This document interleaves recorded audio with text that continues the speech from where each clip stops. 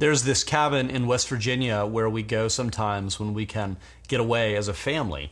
And this cabin happens to face west and has this view across the Shenandoah River Valley. And that makes for some really interesting experiences. One of our favorite things to do is to watch sunsets. And especially in the summer, the sun sets directly out from our cabin. And so when it's time for sunset, every evening, no matter what we're doing, we will drop everything and go out on the deck and almost hold our breaths and watch as the sun slowly sets behind the Allegheny Mountains. And a lot of times we love to count it down until we can no longer see the sun.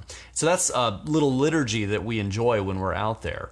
But for me personally, as much as I love sunsets, by far my most favorite sort of natural experience out there is when we get to see a thunderstorm. Because we're looking west, a lot of times storms will start way far away and distant, and then they sweep across the valley floor toward us, and they can get bigger and bigger and bigger until these dark purple clouds are literally blotting out the sky. And they can be as beautiful as they are terrifying. You see these dark or even black clouds above, and then these white translucent curtains of rain that are sweeping across the trees and the hills, enveloping everything in their path. And then you begin to hear the distant rolls of thunder that get louder and louder and louder, and then the wind starts blowing and howling, and it starts thrashing the trees. And then you begin to see streaks of lightning, and sometimes you can see streaks of lightning firing down all across the valley. They look like streaks of fire. And so sometimes we'll turn off all the lights and we'll sit in the window and we'll just watch these storms come until they're literally shaking the cabin that we're in. And there's something awe-inspiring about seeing a thunderstorm like that. There's something, a kind of glory, a kind of a sense of awe and majesty that you experience when you see a storm like that up close. And so it's no wonder that in Psalm 29, when David is looking for a metaphor to try to capture the glory of God in an image, he chooses the image of this ferocious thunderstorm. And that's the image that we see here in this psalm. And this psalm is really all about God's glory. And when we talk about God's glory, we're talking about God's majesty, God's awe-inspiring beauty, God's nature, which is beautiful but also terrifying and fearsome and uncontrollable. And this theme of God's glory is extremely relevant for us, particularly at this cultural moment. It's something that I think we need to be reminded of. It may, in fact, arguably be the most important theme for us to grasp that there is. And if we understand God's glory, and if we understand something about what it means to worship a God of this kind of glory, it will help us make sense of our lives. It will help us make sense of our hearts. It will help us make sense of the circumstances in which we find ourselves right now. And so we're going to look at Psalm 29, which tells us at least two things about glory. So let's pray, and then we will get started. Lord, we thank you for your word, and this week in particular, we thank you for using David so long ago to pen these words, and we pray that you would, through the power of your Spirit, open these words up to us, that they would cease to simply be ink on paper, and that they would become something that is alive and dynamic and Spirit-filled, and that through these written words we would come to see your living word, Jesus Christ, face to face. And it's in his name that we pray. Amen. So Psalm 29 tells us two things about glory, and the first is this, and I'm going to borrow a phrase from Paul Tripp when he preached a sermon on this, which I really love this phrasing. He says that in this psalm we see that we are hardwired for glory, that human beings are hardwired for glory. We are, in other words, glory-seeking creatures. There's a reason why we love experiences like sunsets or like thunderstorms. There's a reason why we crave these things, and there's a reason why we're compelled to stop what we're doing and watch when something like this is happening. And it's because there is a kind of glory in these experiences. They give us a sense of awe. They give us a sense of something much bigger and more powerful than ourselves. They give us a sense of majesty. And it seems that human beings, we have something deep down that craves these experiences of awe and majesty.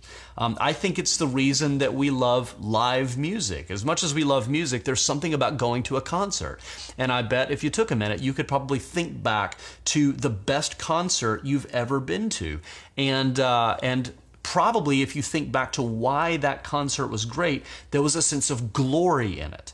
There was a sense of awe and majesty in it.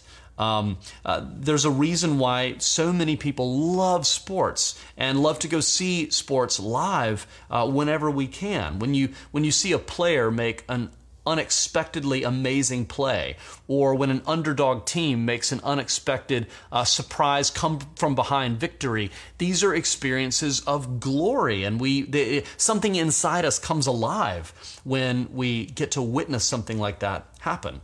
But it can also happen in smaller things, like an unforgettable meal. Think of maybe the best food you've ever eaten, the best meal experience you've ever had. There's a kind of glory in that. Or getting to see and hold a newborn baby for the first time. That's an amazing, awe-filled experience. Hiking and finally reaching the peak of a very tall mountain, and that moment when you reach the top and you look out and you see the view laid out before you. There's a sense of glory in that. There's a sense of glory and awe and majesty in sexual intimacy and in romance. That thrill, that thrill when you first start to fall in love, the way your heart speeds up. There's a sense of glory in that. Even something like graduation, or if you're in sales, making a huge sale, or getting a promotion, or finishing a really hard, long project that you've been working on, when you finally finish it. In all of these experiences, we get to taste and get a little glimpse of glory. And these are what we might consider lesser glories. These are lesser glories. And lesser glories in life are meant to point us to the ultimate glory, which is God's glory. That's why we have these experiences and why we crave these experiences. Psalm 19 tells us that God created this world to declare His glory. Isaiah 43 tells us that God created His people to declare His glory. Ephesians 3 verse 20 says that all glory belongs to God. So the entire purpose of existence, the reason that you and I are even here, is to proclaim God's glory, to make known God's excellence, so that when people look at this world or when people look at us, they would say, "Isn't God amazing?" And that's why we're here. And so when we see a beautiful sunset or a raging storm, when we get to hold a newborn child, these experiences are meant to lead us to ascribe glory to God. They're meant to lead us to say, "Isn't God amazing?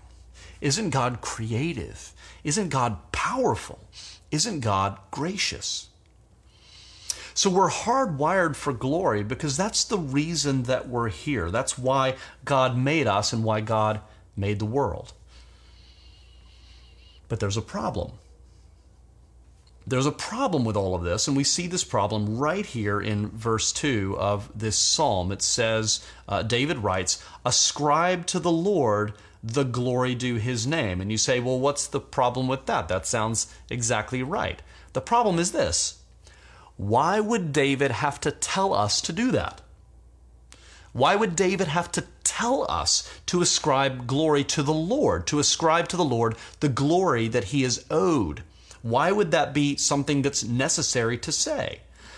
And the reason, and this leads us to the second point, the reason is that instead of being people who live for God's glory, which is why we're here, we have become hostages to lesser glories. Our hearts have been hijacked, so to speak. And now every human being is born into a hostage situation. We are held hostage to lesser glories. Now, I want to explain what I mean by this. The God of the Bible, His covenant name is Yahweh. So anytime in Scripture you see a capital L-O-R-D, the Lord in all caps, What that's actually referring to in the Hebrew is Yahweh. So this is God's covenant name, his personal name. So the God of the Bible, Yahweh, was utterly unique in the ancient Near East in that he revealed himself as the one true God who is over all people. He's not geographically limited. He's over all people, and he is over all of the natural phenomena of the world. So as verse 10 says, the Lord, Yahweh, sits enthroned over the flood. He's the God who sits enthroned over the storm. He's the God who sits enthroned over the sun and the moon and the stars. And that's very important because if you look at other ancient Near Eastern religions, these natural phenomena, things like floods or the sun or the moon or thunderstorms or the ocean or even childbirth, people worshiped these phenomena as deities themselves. People took these lesser glories and they said, well, here's a place, here's something that gives me a sense of awe and majesty and glory. There must be something worth worshiping here. And so religions grew up around the worship of these various awe-inspiring, glory-filled events like sunsets or thunderstorms. But God, from the very beginning, when he revealed himself as being the God who is above all of these things, the God of the storm, the God of the sun, or over the sun. And the point that I want to make is that that's not just something that we see in ancient times and in ancient religions, the worship of these lesser glories. It's actually something that is a part of human nature and something that we see in ancient times, but we also see it every bit as much in modern times. So all human beings, in one way or another, have come to worship lesser glories. We've actually been taken hostage by lesser glories. Instead of glorifying God over all things, we worship the things that God has made, the things that are a part of this world. So some people get fixated on entertainment and having the next best experience they can possibly have. Some people get fixated on food and drink, and it's all about pursuing the pleasure of food and drink. Some people get fixated on sports. They don't just like sports or enjoy sports, but they become obsessed with sports. And then it becomes a part of their sense of identity and worth and value. Some people get overly fixated on sexual gratification and novel sexual experiences because there's that rush that comes with the novelty. Some people get fixated on being beautiful or on being attractive, or on gaining the affirmation of other people. That's where they feel a sense of glory and worth. Some people get fixated on success. Some people get fixated on comfort and safety. Some people very overtly pursue and try to build their own glory in the world. And there have been entire cultures that were built around personal glory and seeking glory for yourself and your family. The Bible would call all of these kinds of glory lesser glories, right? And so when we have these experiences that are meant to point us to God's glory, what we find is that our hearts instead want to hold on to and worship and ascribe glory to the experiences themselves. And this is exactly what Paul's talking about in Romans chapter 1, where he says our deepest problem, and he's talking about all human beings, our deepest problem as human beings is that we have, as he says, exchanged the glory of the immortal God for created things. We've made this exchange where we worship and glorify the things that God made over God himself. As C.S. Lewis famously wrote in The Weight of Glory, we are half-hearted creatures, fooling around with drink and sex and ambition when infinite joy is offered us. Like an ignorant child who wants to go on making mud pies in a slum because he cannot imagine what is meant by the offer of a holiday at the sea. We are far too easily pleased. So the problem is not that we have too much desire. The problem is that we're half-hearted. We're too easily pleased. We've settled for lesser glories, and we've forsaken the source and the maker of all things glorious, God himself, the one to whom all glory should be ascribed. And there are at least three major problems with this that might help make sense of life a little bit more. The first problem when we make this exchange is that we're never going to be satisfied by the lesser glories of this world. We're never going to be satisfied by the lesser glories of this world. You can have the most amazing experience, the most amazing concert, the most amazing new relationship with somebody, the most amazing sexual experience, the most amazing food and drink, the most amazing vacation adventure. You can have these amazing experiences, but very often, once the experience is over, they leave us feeling not a sense of completeness and wholeness, but rather a sense of emptiness, a sense of longing. When you have a mountaintop experience, often on the other side of that, there can be a kind of mild to moderate depression that sets in. And that can be really hard to deal with. A lot of times research shows us that, what we'll do after an experience like that is to try to bring back the memories and reminisce about the experience to try to prolong that emotional high as much as we can. But almost invariably, they leave us with a sense of emptiness because they're not meant to satisfy us completely. So that's the first problem. They'll never really satisfy the deepest parts of ourselves, these lesser glories. The second problem that's kind of related to that is that sometimes we can actually become addicted to lesser glories. Heroin, people recovering from heroin addiction will often talk about that first high. And that first high, when they first used heroin, that becomes the standard. And every time they use heroin after that, it's never as good. And so people will talk about spending all of their time, all of their money, all of their energy, everything, chasing that high, trying to get back to that first high. And they'll chase it all the way into the grave. Now, that's a more extreme example, but the same kind of thing can happen in many different areas of life. We're always chasing after the dopamine rush of a new purchase or the next great meal or a new sexual encounter or a bigger sale or a more important job. And it can easily become this never-ending chase where we're always going after the next thing, but it's never satisfying us. And this can, for some people, become quite addictive. The third problem is, I think, the most significant and the one we need to pay attention to. Life will only ever make sense if you realize that all of this is actually about God's glory. Your life will only ever really make sense once you realize that all of this exists and you exist for God's glory. If you are like most people and you assume that life is all about us being happy, the pursuit of happiness, and it's all about us being satisfied and being fulfilled, then how do you make sense of something like a global pandemic? Right? If you believe in God, but you think God's primary role is to make sure that we're happy, to make sure that we're satisfied, to make sure that we have what we need. This is what the sociologist Christian Smith found when he researched religious belief in America, that a lot of people, including a lot of Christians, think that that's God's primary role in our lives, is just to kind of make sure we have what we need and that we're happy at work. If you believe that about life, and if you believe that about God, how do you make sense of something like a global pandemic? How do you make sense of economic collapse? Right? It's going to be hard to make sense of these things. But if you believe the words of Isaiah 42:8, where God says, I am the Lord, I am Yahweh, that is my name, my glory I give to no other.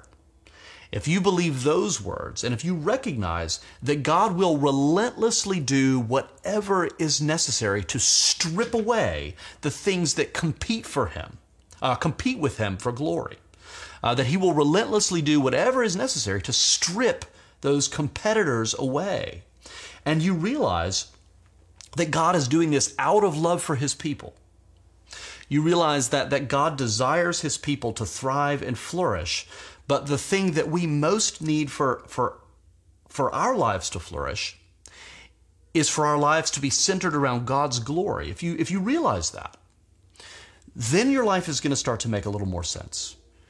Then you're going to start to be able to make sense not only of the good things that we would immediately recognize as blessings, but you will also begin to rethink the hardships in your life. because you'll realize that God's ultimate aim is His glory shining through us. And there's a lot of different ways that God can bring that about in our lives. So we're hardwired for God's glory, but our hearts have been hijacked. And so now we are held hostage to these lesser glories. Instead of pointing us to God's glory, they've become gods themselves in our hearts. And so the last question we'll ask is, what hope is there for us? If you look at verse 11, the last line of the psalm, it says, "May the Lord bless His people with peace." Now, if you've read the psalm, that should be an odd verse to encounter for you. It's kind of an odd ending to the psalm, because David has just described this God who is this ferocious, terrifying thunderstorm, a God who he describes this God with flashes of lightning lighting up the sky with fire, and wind tearing up trees by their roots, and thunder so terrifying that it causes deer to go into to prematurely give birth to their young. And so this is very clearly a storm of destruction. And so the question is, how do you calm a storm like this and make peace possible? How do you bring a blessing of peace out of a storm this fierce? One day, years later, after David wrote this psalm, Jesus was with His disciples, and they were on a fishing boat in the Sea of Galilee. And the Sea of Galilee is known for very ferocious storms coming up out of nowhere. And one such storm came while they were out fishing, while Jesus was sleeping in the boat. And so the storm comes up, Jesus is asleep, the disciples are terrified, they think they're going to die, so they shake Jesus awake and they say, save us, we're all going to die."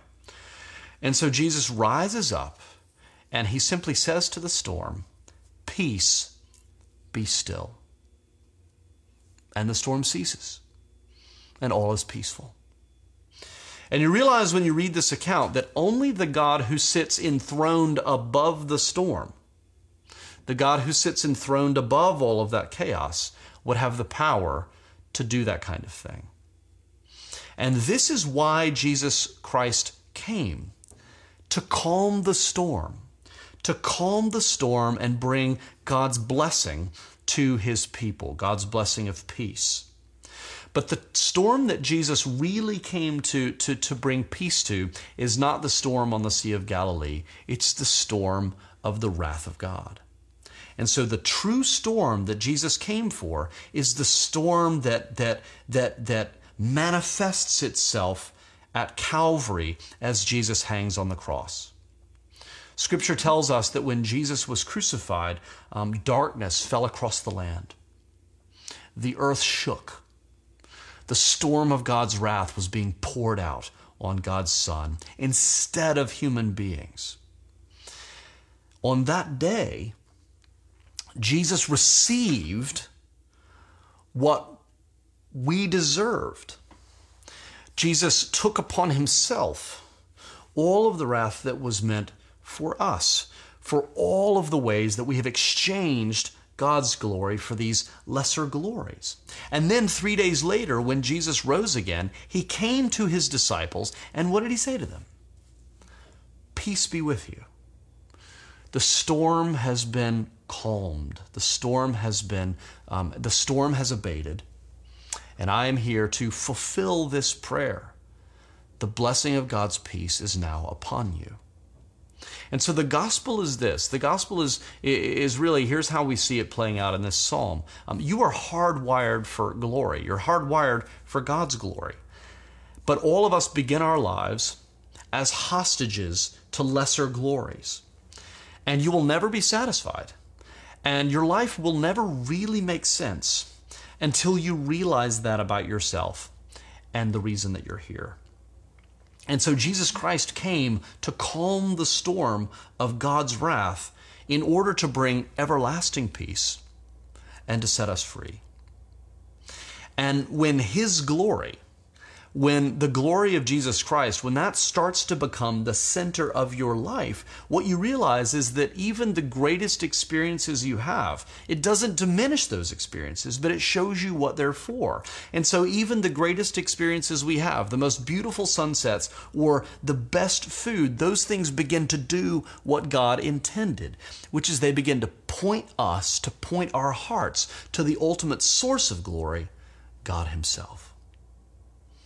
Let's pray. Lord, we thank you for your word, and we thank you for your glory. And we pray that whatever sits at the center of our lives, whatever lesser glories sit at the center of our lives, we pray that those would be displaced through the glory of the cross.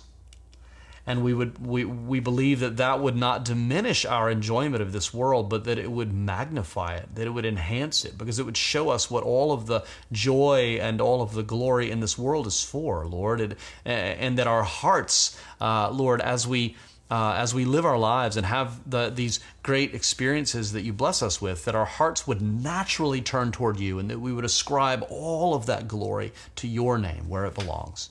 And we pray this in your Son's holy name.